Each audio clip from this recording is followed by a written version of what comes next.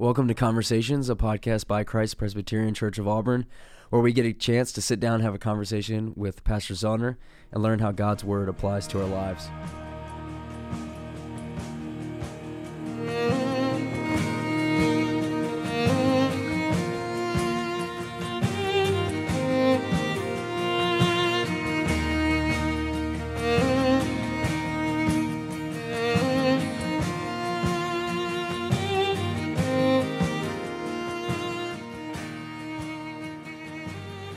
Welcome back to Conversations. I'm here, your host, Will Leitner. I'm sitting here with my pastor, Eric Zellner. How are you doing today, my friend? I'm good. How are you, Will?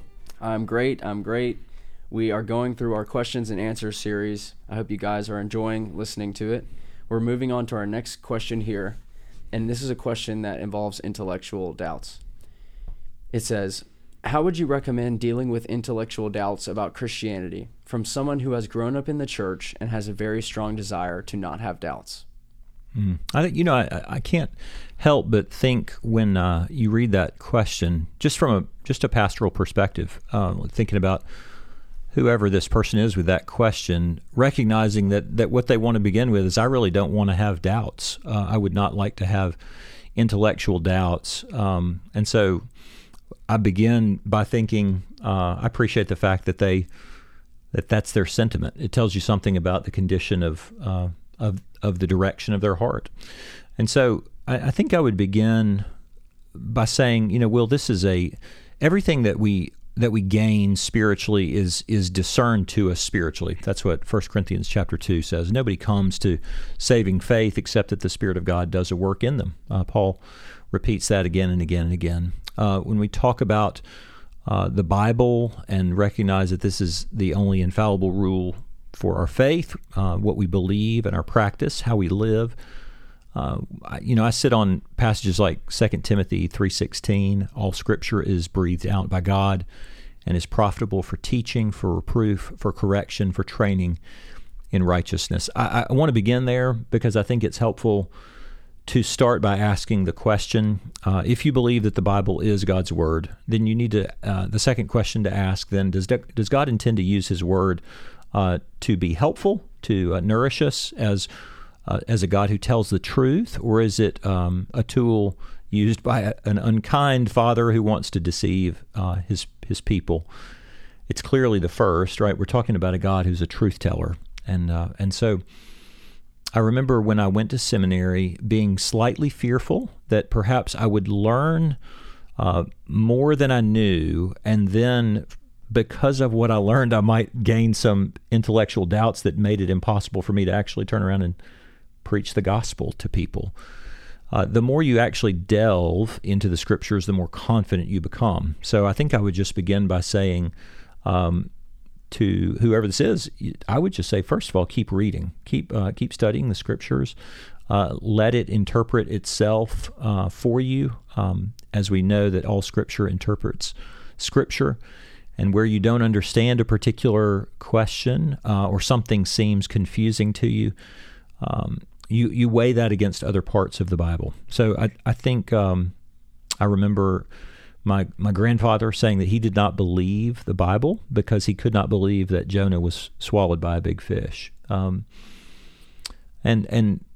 I would not anticipate that a person who doesn't know the Lord would presume that God's telling the truth. But we as believers who genuinely profess faith in Christ, we begin with the concept that God is a truth teller.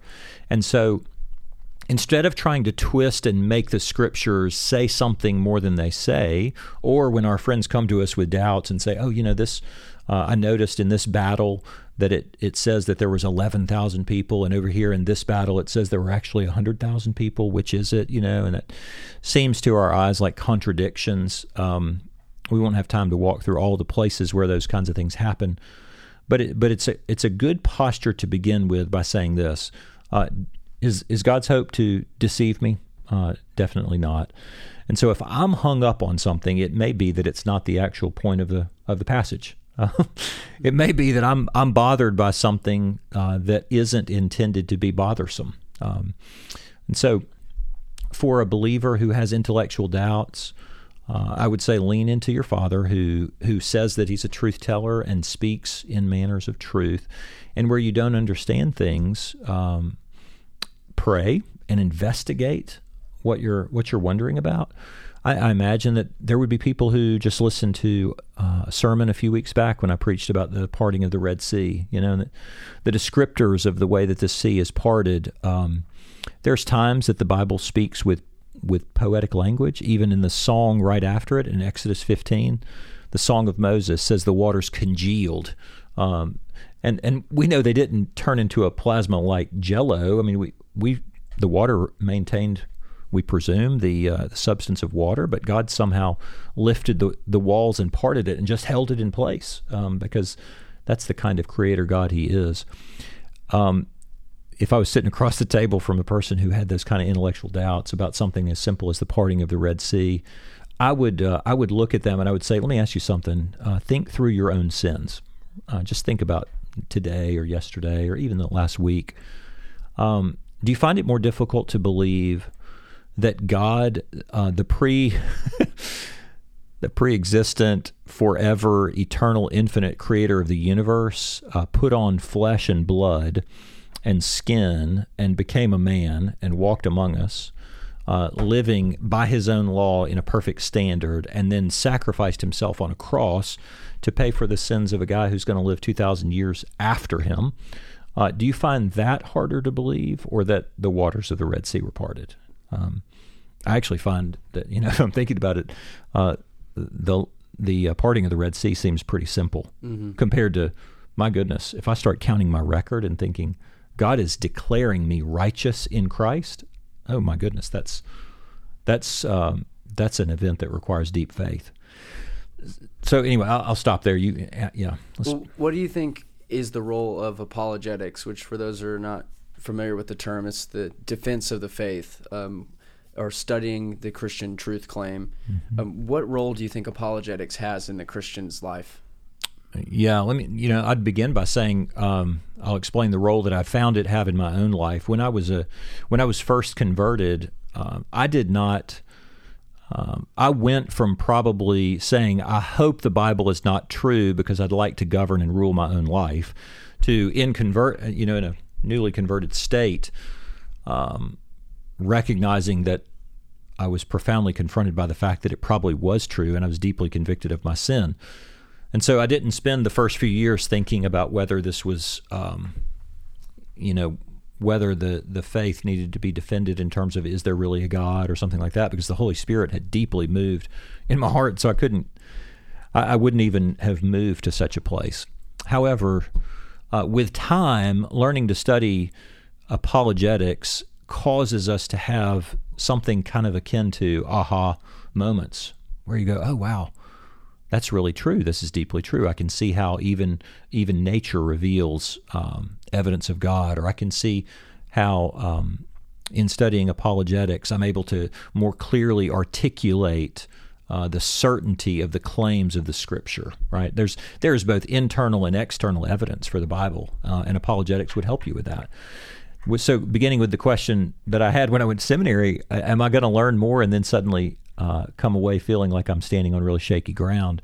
Quite the opposite was true. When I began to study the faith more deeply, I became even more certain that what I was about to go do was rooted in a not just in a truth claim, but in truth. Right. So, and in that sense, I would just say that apologetics can be really helpful to affirm for people. Hey, I'm not just believing something that was invented by 11 guys who managed to carry the light of their graves. Speaking of 11 disciples who walked with Jesus. You realize it's a long history, a long Christian tradition, and much, much, much smarter people than me have worked through these things throughout the centuries. Yeah, that's right. That's exactly right. I think the other question that I would have, sometimes and I think this is worth asking, for a person who says, I think I have intellectual doubts, but I want to believe, I would sometimes, from a pastoral perspective, want to find out if there are sins or sin issues in the person's life that leave them with a nagging sense of perhaps maybe this isn't true. In which case that would help excuse some of my ongoing sin patterns, which makes me wonder if it's really an intellectual doubt at all, and maybe not just simply a guilty conscience trying to assuage itself. I'm not saying in any sense that I could accuse a person through a podcast of that scenario. I think it's just something you'd need to ask yourself. Is that